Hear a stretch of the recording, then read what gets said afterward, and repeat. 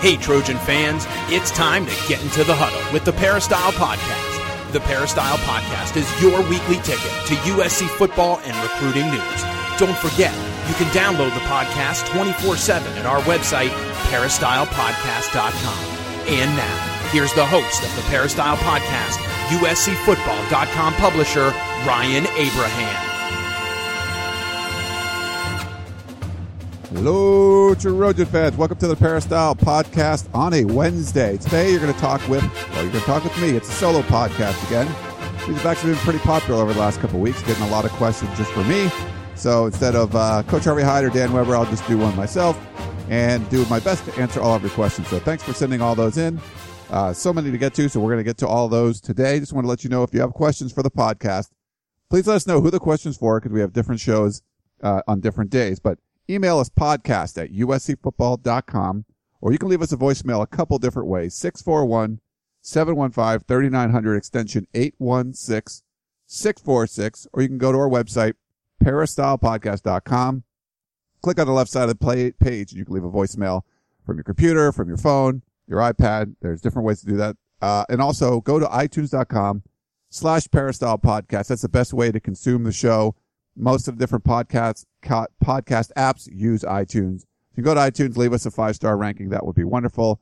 We're on Stitcher as well and a lot of other different platforms. So different ways to check out the show. Our website is peristylepodcast.com. I am the publisher, if you don't know, of USCFootball.com.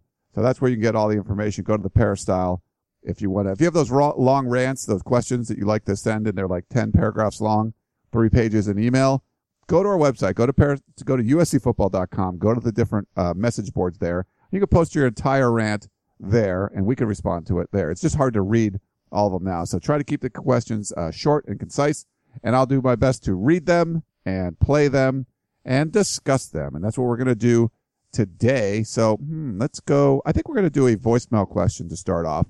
We had a couple of those and a whole bunch of email questions, but I'm going to start with a voicemail. Here you go. Hi, this is Jesse from West Covina, and I'm calling about the offensive line. I think that it's been a disappointment, thinking that this year they were going to be really polished and be a stronger unit. You know, I know they have this is the third center and some other hurt fellows during the season, but still, I think it's been a disappointment. And secondly, and even a bigger disappointment is the defensive backfield and how they allow their opposition to just get passes all the time connected, and they don't turn around to try to block the pass or even intercept. A lot of them have been close if they can intercept. So those are my thoughts. Great program. All right, well, thanks for sending in your question, and I will address the 2 points. One, on the offensive line. No, I believe there's a concern there. They've actually, but this group has, I think it was 4 different offensive line coaches in the last 4 years, or 5. I mean, there's been basically a new offensive line coach every year. 1 year with Lane Kiffin, there was 2 offensive line coaches. I didn't agree with that decision, obviously. There was all kinds of crazy stuff going on there. They bring in Bob Connolly, who hasn't been a lot of places. I mean, seems like a nice guy, seems like he knows what he's talking about. I'm not going to pretend to be some expert watching the nuances of the offensive line. I actually stood next to a former USC offensive lineman that was checking out practice today, and he was kind of giving me a few of his thoughts. I don't want to, say everything he said, but I mean, he definitely had some concerns technique-wise. He's actually a coach now at the college level, and he had some concerns there too of what he was seeing.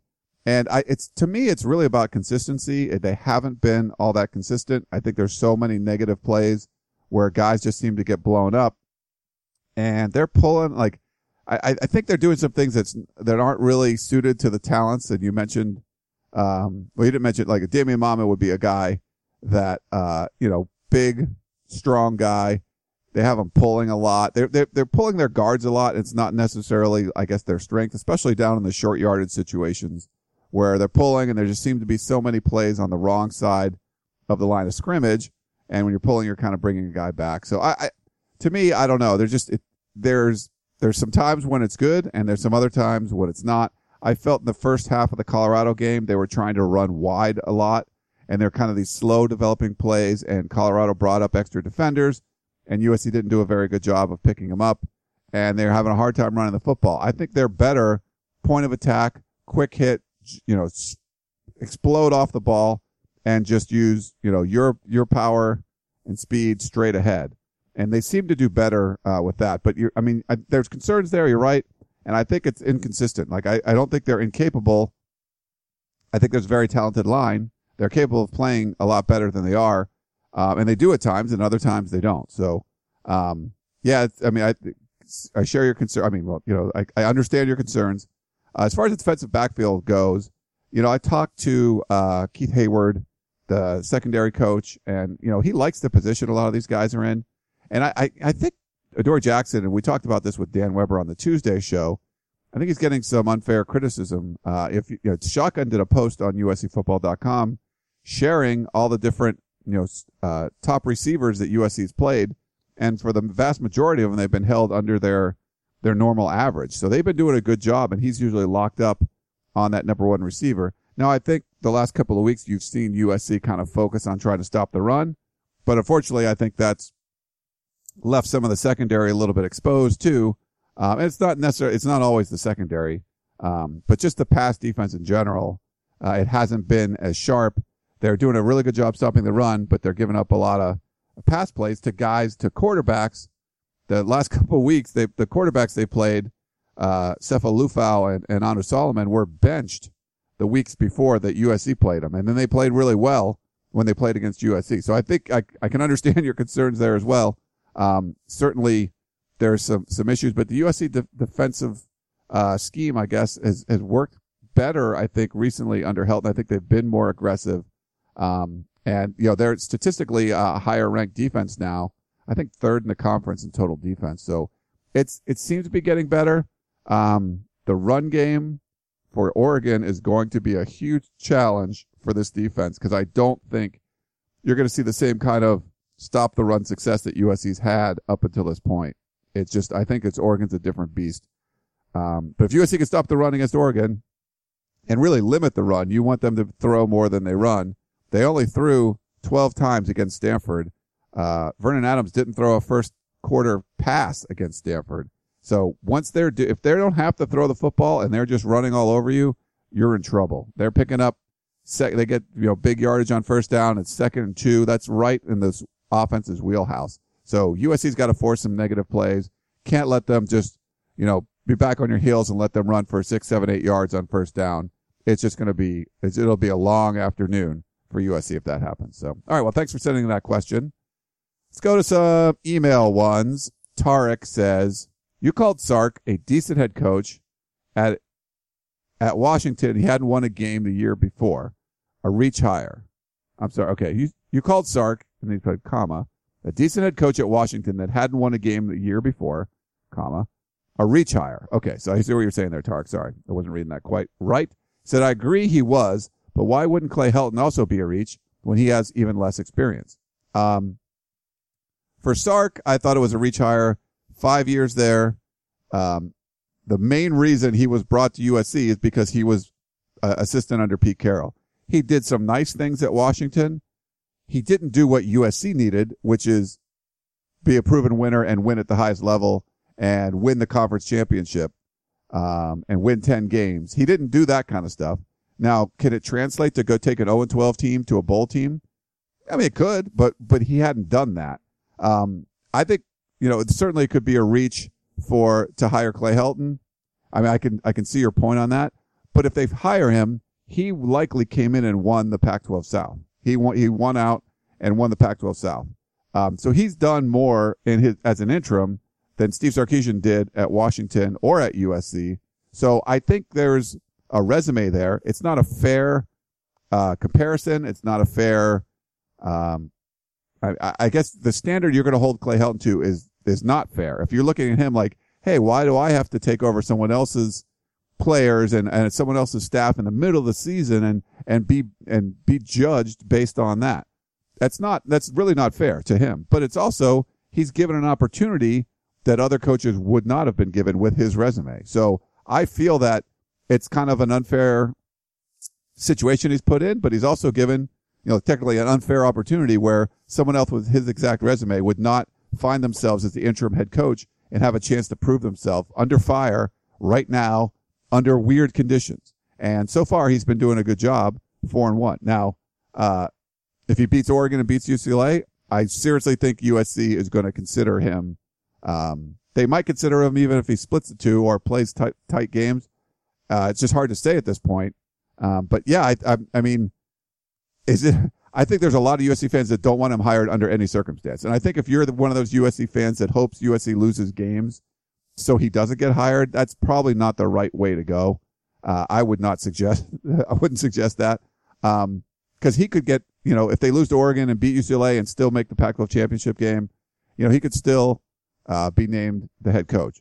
And with the uncertainty in the athletic department right now, it might give him a leg up. Now, if Pat Hayden, retires and, which would have to happen fairly soon, and USC, is getting an athletic director outside, I don't think, Clay Helton would be considered. You want to bring the athletic director, let him bring in a coach. Although we've seen USC have, hire a coach and have the athletic director leave right away. It's happened a couple of times over the last 15 years or so. But anyway, yeah, so is it kind of a reach? Yeah, I'm not advocating that Clay Helton should be hired. I think he's doing a pretty good job. There's a lot of concerns I have, which if my concerns are real, they're going to rear their ugly head, Saturday afternoon in Eugene. But, we'll see. But if he does win out and they win the Pac-12 South, he'll have won more Pac-12 games than Steve Sarkisian. I mean, obviously did something he wasn't able to do and win the South. So there's something to be said for that. He would have proven it on the field, even under weird circumstances. All right, let's move on. Let's go to Steve in Portland. I'm going to be in Portland on Friday, flying up there for the game. See, I recently read where G-Mart, he's talking about Gerard Martinez, mentioned he thought Clay Helton had the inside track on the USC head coaching job if he beats Oregon and UCLA, and maybe even if he only beats one of them because the administration doesn't want to rock the boat. I kind of talked about that a little bit in the last answer. He says, please talk me off the ledge and tell me this is a joke. Nothing against Helton, but if USC passes up on a big-time proven head coach because they don't want to rock the boat, this will go down as one of the most lazy, uninspiring hires in quite some time. USC is a top 5 job, and the administration needs to act like they believe this as well, rather than accepting mediocrity. Thanks and fight on, Stephen Portland. Yeah, so I don't think the Helton supporters, and there's a lot of them out there right now, the players, of course, but I don't buy into the whole, if a player supports someone, plenty of players have supported head coaches that were getting fired and terrible, but the players loved them, and that happens. So I don't put a whole lot of stock in that the players love them. That's good. I mean, if the players hated them, that would be bad, but it's not just because the players love them, that does not a reason to hire them. I don't know if it would be lazy. I think there's a whole lot of factors in play here. One, they screwed up by not, in my opinion, and I think they probably think this now, at least keeping Ed Orgeron on for another year or two, just to have some stability in the program. To have that many different head coaches in 3 in 1 year, because they didn't hire him and the fans wanted him and all that stuff. Not that that's another reason to hire him, but would you think USC football would be better off today? How many games was it? 23 games or 24 games after, Ed Orgeron left because he wasn't going to be retained as the head coach. I think USC would have had a better record over those 24 games had Ed Orgeron, stuck around. And I don't think you'd be in the situation right now where you have another interim head coach. And if he did great, then they could have kept him on. And if not, they might, search for a head coach at the end of the year and say, thanks, Ed, we're going to, take it a different direction. You helped us through the end of the sanctions and blah, blah, blah. I think they would have been better off. So I think there's some aspect of they don't want to make the same mistake twice. He's more, Helton is more like he's more refined, I guess you could say, than Ed Orgeron. So I think, the current administration, likes that. I think he's like a safe choice. I think he would be where these guys might be gun shy of making another mistake. I mean, the Andy Edfield thing kind of blew up in their face. We'll see what happens this year for the basketball team. They're off to a good start, 2-0, and beat a team that, beat UCLA. But, we'll see. They only won 2 Pac-12 conference games the last 2 years. They have to do a lot better when the conference season rolls around. And of course, having Steve Sarkisian come in and only lasting 18 games, that was a disaster. So there's been a lot of bad decisions. So I think they're going to wait and see. We're hearing much less this year than we did 2 years ago as far as the coaching search goes. I think they have, and we don't even know what's going on. There was rumors that Pat Hayden was going to step down. What's going on? And he's still there. I actually saw Pat Hayden today in Heritage Hall, and people said he wasn't looking that good. I mean, he looked fine to me. So my gut is he wants to see this through, and my gut is it goes along with what Gerard said. If Helton has a good showing, he might be a safer choice, and less people will come down on him. Now, some people will come down on him for hiring Clay Helton, no matter what Clay Helton does, because they want to get a big name coach. And I completely understand that point of view too. It's probably, unless there's some insight that you feel like this is the guy, but you felt, Steve Sarkisian was the guy. I'm not saying that Clay Helton isn't, but I'm not also saying that it's kind of a risky hire, in my opinion, for Pat Hayden. And he didn't make a good choice last time. There was like a really buddy, let's bring Pete Carroll back again, which I, just disagreed with from the very beginning. And so you don't have a lot of trust in what, the decision that Pat Hayden made last time and some of the other decisions he's made. So, we'll see. I mean, we have to wait and see what happens these next 2 weeks. That's all important, really, in my opinion, Steve. So, until that happens, it's just hard to say. I think if he does split and say he split, like loses to Oregon, beats UCLA, but doesn't make the Pac-12 championship game, well, he beat UCLA and, USC hadn't beat him for 3 years. There could be some justification there. I think that's what would drive fans the most crazy. If he wins out, beats Oregon on the road, beats UCLA, finishes with a 6-game winning streak and wins the Pac-12 South, that's something that's a feather in his cap for sure. USC hadn't won and if he goes on to win the conference, I mean, heck, I mean, that's, it goes to the Rose Bowl. There's a lot of all the Helton supporters will have a lot of ammunition. But if he kind of splits and they make a weirder bowl and it was just kind of like, yeah, they beat Oregon or they beat UCLA or they played both of them close or whatever. Yeah, that'll be a much tougher sell in my opinion. And then they kind of have to look outside. And it might be a little bit of both too, where, hey, Helton's a good candidate. He won out. He's a good candidate. And boom, we got 2 or 3 home run guys that we're talking to. And if they don't fall through, he's higher on the list as opposed to maybe getting a younger guy like a Tom Herman from Houston or something like that. So yeah, I think there's a lot of different things in play. You have to be patient and kind of wait for this to come out. I don't think there's a lot of decisions being made right now. They're more in a wait and see attitude from everything I've heard and been told. Okay, let's move on to David. He said in Tuesday night's article on Scout, Dan Weber quoted Clay Helton saying, "Our MO is to shut down the run and put it on the quarterback to win the passing game," in reference to the looming matchup with Oregon. Do you think this, along with all the other media coverage, exposes too much of the game plan? I would agree that shutting down the run is a likely strategy to begin with, but to announce to the world your defense is committed to almost exclusively stopping the run seems like a huge advantage for Oregon going into the game on Saturday. Thoughts? Thanks and fight on, from David. Yeah, David. No, I mean, if you asked me, what do you got to do? I said this on the radio today. I was on a radio show up in Portland, and same kind of thing. It's like Oregon ran the ball 75% of the time against Stanford. You have to make them be a passing team. You have to shut the run down. The fact that Vernon Adams didn't throw a pass in the first quarter, I mean, that's something. You have to be able to make him be a pocket passer if you possibly can. So I mean, me being a guy just, following the team and watching practice or whatever, that's what I would say in watching games. So I don't think you're giving away some kind of trade secrets. And half the time a coach will say something and you go out and do something else. It's not always, well, they're taking notes on this. Now, Oregon shuts down their program. They don't let anyone see anything, and I don't necessarily get that as much. I think a bunch of teams do that, but like with Pete Carroll, his best line when he let I think it was the Oklahoma media before the Orange Bowl come in and watch practice, and people are like, don't you think that's a disadvantage? He's like, no, they don't even know what they're seeing. And I think a lot of that is true.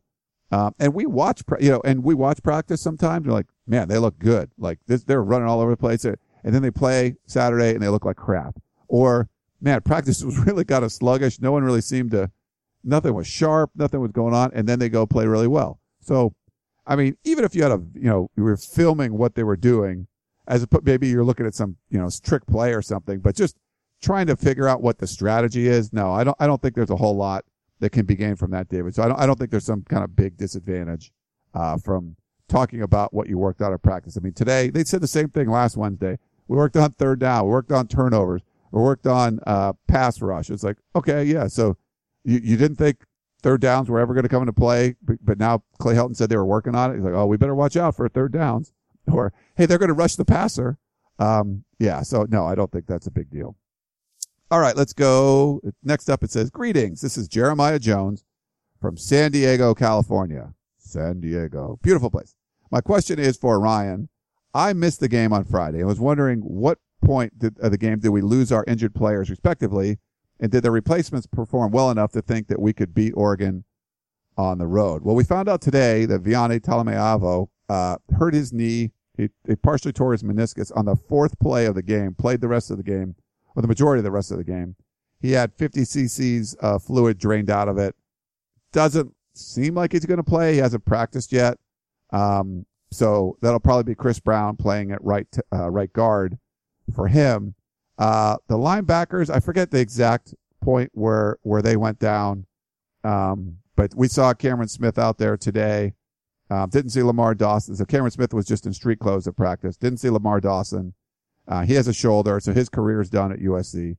Cameron Smith will obviously be back, but he's going to have knee surgery. Hasn't had it yet. He's walking around. Look fine. So, they're going to use some kind of rotation at the inside linebacker spots. They got the Mike, which is middle, and they got the Will, which is the weak side, but they're really just two inside linebackers, and you kind of swap them. The positions are very similar, and you can play. Usually you guys have to know both. So Anthony Sorrow was a starter. He'll still be in there. The problem is that both Smith and Dawson were getting a lot of playing time, sometimes playing together, even though they played the same position. They're both inside linebackers. They could both go out there at the same time. So Michael Hutchins will get some playing time. He's like a coach out there, and a really smart kid.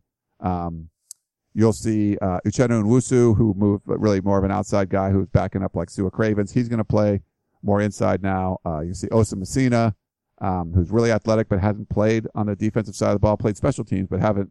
I think he really needs to learn that linebacker position a little bit more, but I think they'll have him under fire a little bit playing one of these inside spots. And Elijah Tucker, Buda Tucker from Sarah High School, got to talk to him a little bit today.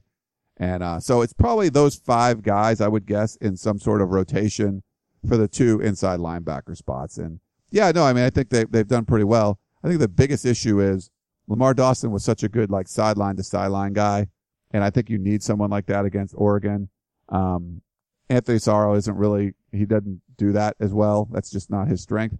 So I think you'll see Messina a little bit more because he can get after it, and I think you're going to have to be flying after the football. They use the entire field. Oregon's going to spread you out. They had 48 or 49 offensive plays against Stanford and used like 23 different formations. So they're going to try to confuse you.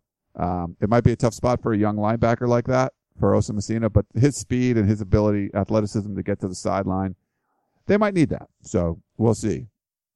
Let's go to Curtis. He says, as a 250-pound freshman, Soma was faster than all the USC backs, including Buck Allen.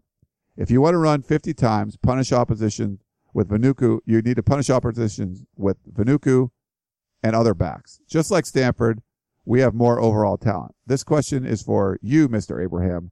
Run all the backs, just like what Coach O did when he was here. Curtis, fight on. Yeah, I mean, a lot of people have talked about Soma Vanuku and the role he can play.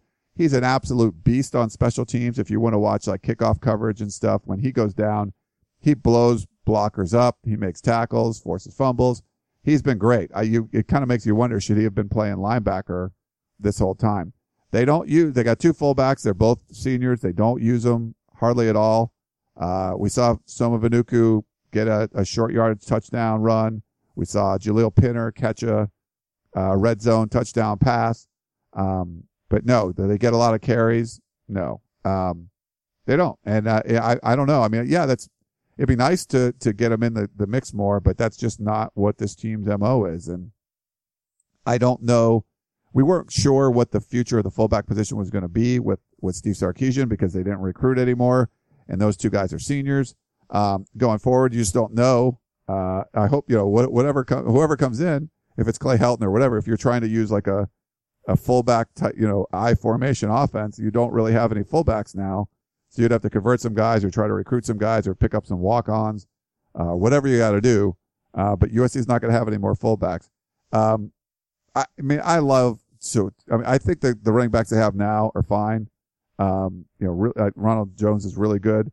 I don't necessarily think you should have Soma Vanuku back there trying to get 10, 15 carries, but I would like to see a lead blocker more, and a two-back set more if you're going to be dedicated to the run. So yeah, there's a lot of Soma Vanuku love out there. I got some guy on Facebook that constantly tags me in things and posts like Soma Vanuku watch and what he should be doing. Well, he's only got a few games left of his USC career. I think he could actually make an NFL roster just because he can do a lot of different things. And maybe, who knows, maybe he goes to the NFL and he's a special teams demon and he plays fullback. And not a lot of teams are using him, but, there's some that do. And there's been plenty of USC guys that haven't done a whole lot at USC that look like they were underutilized, and then they go to the NFL and are kicking butt. So Soma Vanuku could be one of those. We'll watch for that. Robin in Virginia. He says, thanks for the podcast and the Periscope chat on Twitter.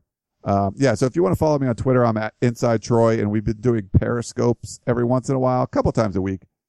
I did one today with our intern, Keely Ewer, and it's basically like a live video feed where we stand there, we put microphones on, talking into the camera, and then you guys can watch it live, or you can, next 24 hours, you can watch the replay. And then everyone watching, they can type in their questions for us. So we've been doing them like game time.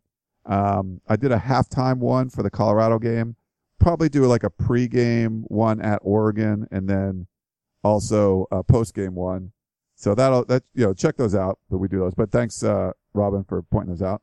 He said, as previously mentioned by you and others, we sleepwalk through the first half of a lot of games. We reset every week, and we don't learn from the previous games many mistakes, and it takes a whole half of football to readjust. Also, why does our defense seem to get burned right after they make a big play? Thanks for your dedication and fight on. Robin from Virginia. Yeah, no, USC had a slow start. Not a slow start against Utah, but really the last few weeks under Clay Helton, they've had to have comebacks. And the first time against Arizona that USC had come back in 5 years, I believe it was, heading into the fourth quarter down. So heading into the fourth quarter, USC was not leading. Arizona was. And USC came back and won. That was the first time since I believe it was 2009 or 2010. And then into the Colorado game, the first time USC had a double-digit halftime deficit, they've come back from since 2005, Pete Carroll era. So, that's nice that they've been able to come back, but I think that your goose is cooked, no pun intended, playing the Ducks, if you start off that way against Oregon. And now USC's been playing up to their competition, so that might not be an issue. But yeah, if USC starts off slow, like the things I kind of talked about at the beginning, that some of the concerns I have, you're done against Oregon because they're going to run. That's a team that when they get the lead, they run their entire offense and they can run and run and they don't even have to throw the football. And you're just going to get behind and get buried. And this USC offense has not been as sharp, even though the Oregon defense isn't very good. It's not been great, and they've had some comebacks, but a lot of those comebacks are stirred by turnovers, and then you're relying on the defense or special teams making a big play. USC special teams has been pretty bad, although they did have a field goal block. For the most part, most plays have been negative towards USC as far as special teams go. But that was a big field goal block, I should say. I think I said punt. And you rely on that. And I just don't think you're going to be able to rely on that playing in Autzen Stadium. So USC has to come out and play well on both sides of the ball. And what happened the last time USC went up there and won under Lane Kiffin was they got that early lead. Now they had to hold on by their chinny chin chins to finish that one out. They didn't finish very strong, but they started off with the lead and they limited what Oregon could do offensively. You get behind and now you're going to see a lot of 7-8 yard runs on first down, 2nd and 2, a lot of things they can do. So yeah, that's a real problem. All right. Bill Marin said, last week, Dan mentioned that Jack Del Rio would have taken the USC job when last available, but it went to Sarkisian. Actually, that's not true. Dan did not say that. That was, I had, Ricky Ellison, or it used to be Ricky Gray when he played at USC, but Ricky Ellison on the podcast, and he said he had talked to his buddy, who he played, Jack Del Rio, and Jack said he would have taken the job. So that wasn't from Dan. That was from our guest that I had on a couple weeks ago, Ricky Ellison. Said, did Jack make it known to Pat Hayden that he was very interested in the USC head coaching job? If it would not be fair to Pat if he did not personally know that Jack Del Rio was interested. As the story goes, Pete was on campus and went to see Mike Garrett to let him know that he wanted the USC job. That is such a great story from Bill. Yeah, Bill, no, I don't know exactly what Pat Hayden knew as far as Jack Del Rio winning the job. He's doing a great job there at Oakland right now, of course. So yeah, it's hard to say. I just don't know exactly. But honestly, if he knew or not, they were pretty much dead set on bringing in Steve Sarkisian. So that I just don't feel that anyone else that was, looked at like a Chris Peterson or a little bit of Kevin Sumlin, I think they had their mind made up. That's my feeling on what was going on there. So it was kind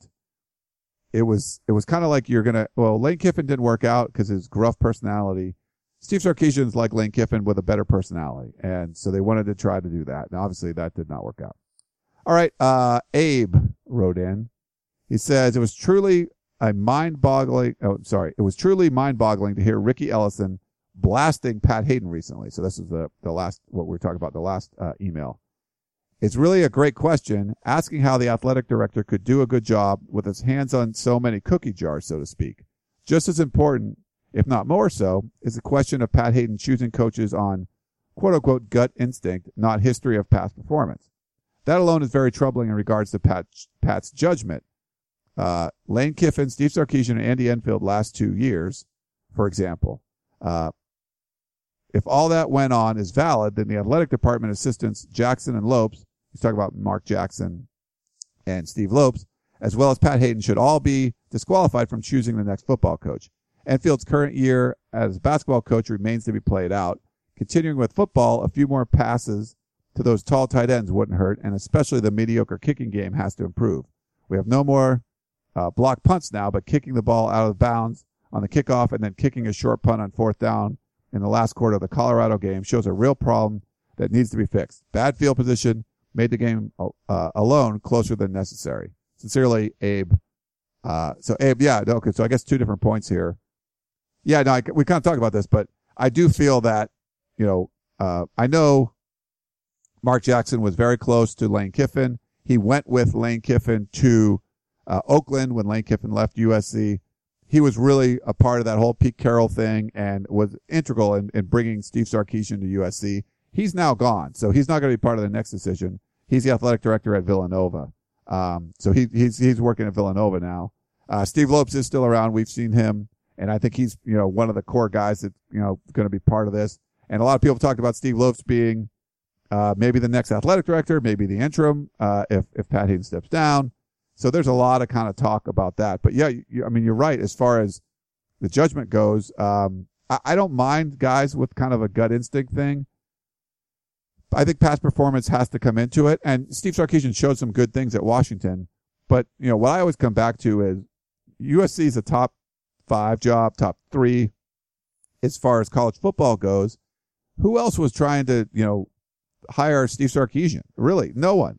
No one that I heard of when they were looking for coaches were like, hey, you bring in Steve Sarkisian. Now maybe, and I've made jokes like, would Purdue have hired him? No. I said this on one of the other podcasts. Now, if Purdue had an opening and they thought he would come, that's probably a possibility. But there's really no one else that we had heard of that wanted him except USC. Even Washington didn't necessarily want him. He was potentially on the hot seat if he lost to Washington State. So there's certainly, I think it was a reach like we talked about at the beginning of the show. I think it was really bringing in the guy that that you feel like, yeah, he's going to bring us back. And obviously that was very wrong. Pat Hayden's he's a great guy. He's, going through some health issues right now. And he's a Trojan legend. He's done so many good things. He's like so smart in life and just been successful in business and all this kind of stuff. But, you have to, just because he's done all that doesn't mean you have to just agree with every decision he's made. And I've really disagreed with most of his big ones, if not all of them, at USC involving football and basketball. And you talk to some alumni, they're upset that he didn't fight the NCAA. And, you know, I agree 100%. USC was the only school that didn't try to push back. They went through the regular channels and try to be the nice guys. And they're the only school that's been getting hammered. In Penn State, you know, everything was removed, all that Miami stuff, they're not getting hit hard. So USC was that one school that did. And I think hindsight, you know, if he looked back and said, yeah, we should have fought back and not acted the way we did. But, you know, that we were saying, it's not like we're saying it in hindsight. We were saying it from day one. And, you know, they just didn't see it. I don't think they quite understood the kind of rail job, you know, getting railroaded the NCAA was doing. And we knew all the Todd McNair stuff. So that's why, you know, like, hey, this isn't like USC's like cheating and they deserve all this punishment. So yeah, I think there's a lot of decisions he made, Abe. They're concerning. As far as football, yeah, we talked about the special teams play. I'm not into, like, you kind of look at special teams and they'll get a big play. Maybe it's an Adoree Jackson return, which you haven't seen a lot of those lately, or blocking, the field goal, which was huge. You know, blocking a punt, things like that. But those are like those rare, big money plays, home run plays. The problem I have is giving up home run plays, which they did. You know, Nelson Spruce returning, you know, short, terrible punt, big return. We saw the same thing. I think it was against Utah. It's me more about the lunch pail plays. Those every punt, you know, you're punting from your 20, flip the field. You're punting from inside your 20, get it outside, at least past midfield. Those things aren't happening. They're pretty good at pinning players in. I think they're good at kickoff coverage, but it's been a little shaky the last couple of weeks. But that's one thing they actually have been doing well. But just the daily kind of, you know, these are the normal plays. You're so much field position at stake. You have to be able to execute, and they have not. They'll get some big plays every once in a while. They'll give up more big plays, but really just those typical, hey, we want to net 46 yards on this punt, and you can't. And you net 35, and it's just, that's a first down, you know, that you're just giving the other team, and you just can't keep doing that. And they've been doing that. Let's see. I think, let's go to a voicemail. We haven't had one of those for a little bit. Here we go. Good morning, Ryan, Coach Hyde, Dan. This is Ed Duncan up in the high desert. Well, I want to congratulate our fellas for our win last night and last week. I enjoyed the game, but I'm still quite concerned about the things I see going on at USC. I believe that the coaching staff is doing the best they can, but at this particular stage in USC's history, they need a superstar coach. I tell you, this is just my opinion. There's a great one in our conference. I don't know what the rules and regulations are, but there's a coach up there at Washington State. If he had USC with all that talent, man, USC would score 50, 60, 70 points a game. And we need a superstar coach. No black mark against the coaching staff that we have right now, but we need a superstar coaching staff. Hey, that's just my belief. And fight on, Trojans. I hope we win the next 2 games. And fight on, guys. Well, thanks for that question, Ed. And, you know, just in the beginning, he kind of addresses everyone. Just so you know, like, we have separate shows now. So everyone's not on the same show. So one of the things when you send your questions in, try to be specific. I took this one myself because we had a bunch of other ones for Coach Harvey Hyde and Dan. So we're not on the same show at the same time. So please be specific when you send in your questions. Yeah, no, I think you're not alone. There's a lot of people that feel that they should bring in a big name superstar coach. And I tend to lean that way as well. I'm going to be wait and see what happens and kind of make a decision after that. But that's more of my gut instinct. As far as Mike Leach goes, I don't think that's a very good idea at all. You know, he's such a weird guy. And I mean, I love, you know, press conferences and everything that he does. You know, it's a team that's, you know, I don't think the alumni and fans would really love to see, a team throw for 490 yards and rush for 15, but that's kind of what Washington State does a lot of the times this year, and play pretty bad defense a lot of other times. Now, you don't know. We haven't seen him in a big market team. We've seen him have, huge success at Texas Tech and beat the big market teams. And we've seen him come now in at Washington State, even after losing to Portland State to start the season, and beat some of the big market teams. And we have them in our podcast of champions that we have Washington State, the number one, power team in the Pac-12 right now. We'll see if that holds up. But that's not, I just don't know if if all of that would work at USC. I don't think you would be able to sell he had a good run in the Pac-12 North, but he lost to Portland State in the beginning of the year. Stuff like that would be a tough sell. I just don't think that's really what he's all about, moving to LA. I think he likes being in the kind of more remote areas. Our buddy Bruce Feldman knows him really well, wrote the Swing Your Sword book, with Mike. And my gut feeling from talking to them, it just doesn't seem like that would be, something he would want to do, something that USC would want to do. I don't think the fans would like it. There are a few people like yourself that have brought that up, but yeah, I don't see that one.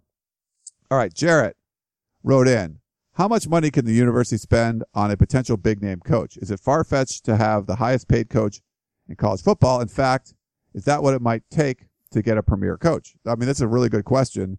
It's a private school, so you don't really know everything that's going on, but I think, they ended up getting a guy, Steve Sarkisian, who you didn't have to pay $4 or $5 million a year to. I think they were, 2.5 or something like that. And then, I think they pay their staff really well. But if you're talking about, hey, let's get John Harbaugh from the NFL, now you're like, well, we got to be an SEC country. You have to be talking about $5, $6, $7 million a year. And is USC willing to do that? I don't know right now. We just don't, there's so much uncertainty in the athletic administration that, hey, what's going on? Now, USC could have saved a lot of money, probably like $8 million, as Dan Weber said, by just keeping Ed Orgeron a couple years ago and then having, a big search, in a year or two if things weren't working out, just as kind of a stopgap sort of thing. They would have probably saved about $8 million. They're paying multiple coaches. We don't know exactly what they have to pay Steve Sarkisian, if anything, for what he's doing. They're probably going to have to, if they get rid of a bunch of assistants, they're probably going to have to pay some of their salaries. So we're not really sure. I kind of get the feeling that they'll pay if they have to. But it's really going to come down to, Pat Hayden or whoever, Max Nikias, the president, and see what's going on there. Yeah, it's not like it's a school that doesn't have resources. But what are they willing to spend? You can get Clay Helton pretty darn cheap. You got Steve Sarkisian, honestly, pretty darn cheap, but he only stuck around for 18 games, so it ended up costing you a lot more. And like I said, you had to pay buyouts and things like that. So yeah, it's a great question. We just we really don't know at this point. But I think to get one of those A-list, especially if Clay Helton wins out and you want to hire someone else above him, you're getting someone like a John Harbaugh or whatever, if he wants to come back to come to college and do that, you're paying him a lot of money. And so you're going to have to really open up the checkbook and go from there. We got a couple more. Earl in West LA. Congratulations on going 4-2 against the spread. So he was talking about my Pac-12 picks for our podcast of champions. If you haven't listened to that podcast, go to pac12podcast.com or just search for podcast of champions. Me and Dave Woods, who, he's a writer for the UCLA scout site. So we kind of join forces and we talk about the Pac-12 every week. It's a lot of fun. So Podcast of Champions, you can check that one out. We do usually 2 episodes a week, but we pick games against the spread, and both Dave and I went 4-2 last week. He said, now the losers know who to blame. Okay, so they're blaming me for the picks. Stanford should have won, but Kevin Hogan's 2 fumbles against a good team pretty much eliminates them from playoff contention. I agree with that 100%. Arizona seemed to cast a spell over Utah when they traveled to Tucson. The Utes take out Solomon in the first half, leaving the Cats with a backup quarterback who can't pass worth a lick, only to lose the game in overtime on a perfect pass from said QB. Go figure. Yeah, I was talking about Jared Randall. Like, he came in, was 1 for 5, so he missed his first 4 passes, but I think it was double overtime, throws the game-winning touchdown. So, yeah, that was fun. Luke Falk is my new hero. That's the Washington State quarterback. What a stud, and he's a former walk-on, by the way. He took a hit after hit and just kept doing what he does. I don't remember Washington State running the ball in the second half at all. Never seen anything like this before. I must give UCLA some credit as they have perfected the false start into an art form. Yeah, so we talk about the UCLA game. A lot of penalties in that game. I think 13 against UCLA and 9 against Washington State. And Washington State didn't run the ball a whole lot, but Luke Falk threw it all over the field, went out and looked like he was seriously concussed, to be honest. But then he came back and came in and really led them through the second half. And he says, looks like the South is headed for another crazy finish. Who do you think will emerge as the team playing in the championship game? Earl in West LA. I mean, it's good. It's a good question. It's just so hard to tell. I think USC is probably the favorite right now. But it's going to come down to that USC-UCLA game. Utah still has a shot. Those are the 3 teams still in it. If UCLA beats Utah, I kind of give them the edge. Like they beat USC the last 3 years, so we'll have to kind of wait and see what happens there. But, USC is probably more of the favorite right now, but because of the both teams have to play a tough stretch. UCLA has to play at Utah. USC has to play at Oregon, and then the 2 teams play each other in the Coliseum. So they have their work cut out for them. But I kind of think it'll be one of those 2 teams, and it'll just come down to the USC-UCLA game. But we'll see. USC's played lower competition after beating Utah the last few weeks.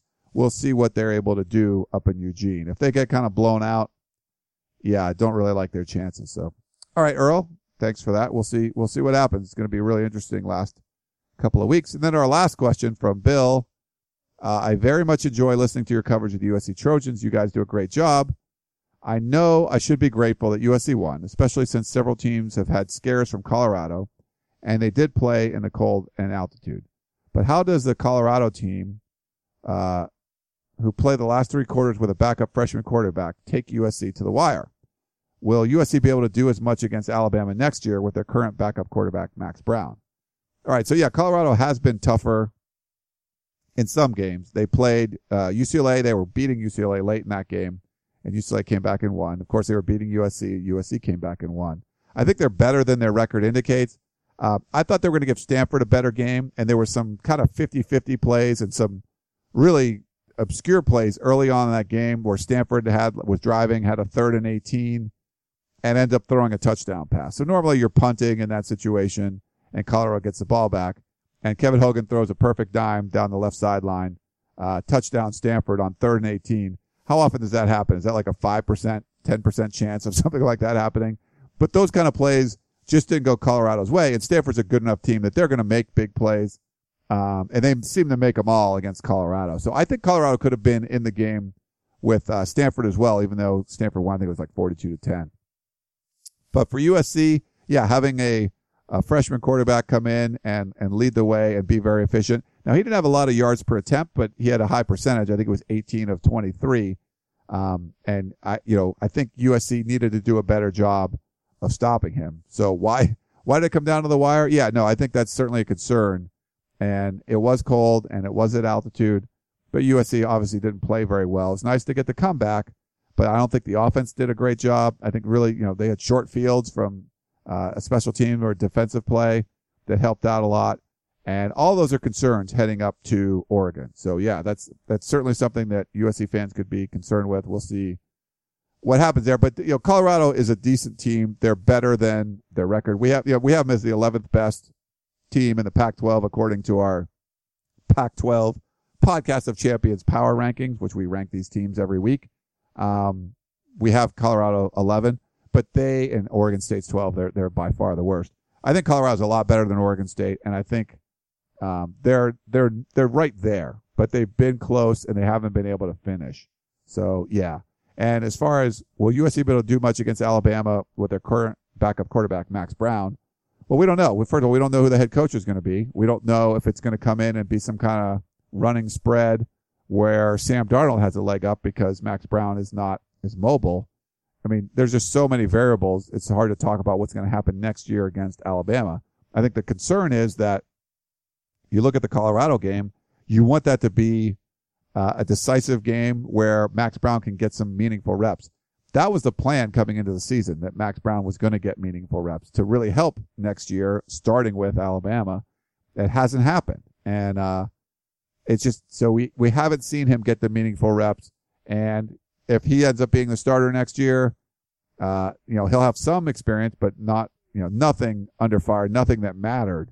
He'd never played a meaningful snap in college football. It's always been mop-up duty. And the same thing, if it's like a Sam Darnold or some true freshman that comes in or whatever, he ends up starting next year. Obviously, he would never had any kind of live action, any action at all.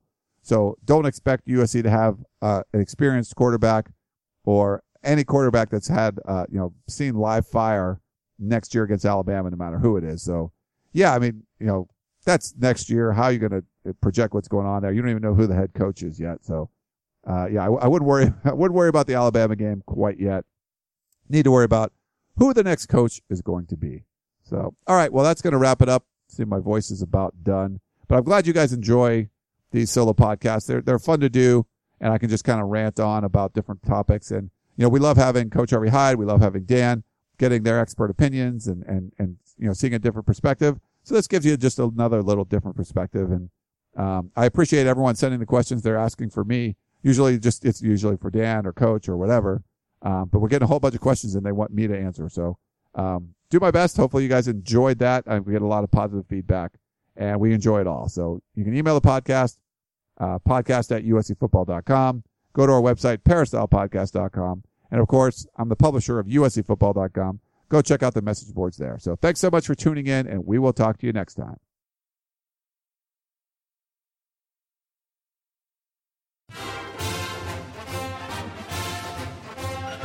You've been listening to the Peristyle Podcast, presented by USCFootball.com. Be sure to tune in next week for the latest news on Trojan football and recruiting. And don't forget, you can automatically download the podcast directly to your smartphone or tablet for free. Just click the iTunes link on peristylepodcast.com or search for Peristyle Podcast at the iTunes Music Store.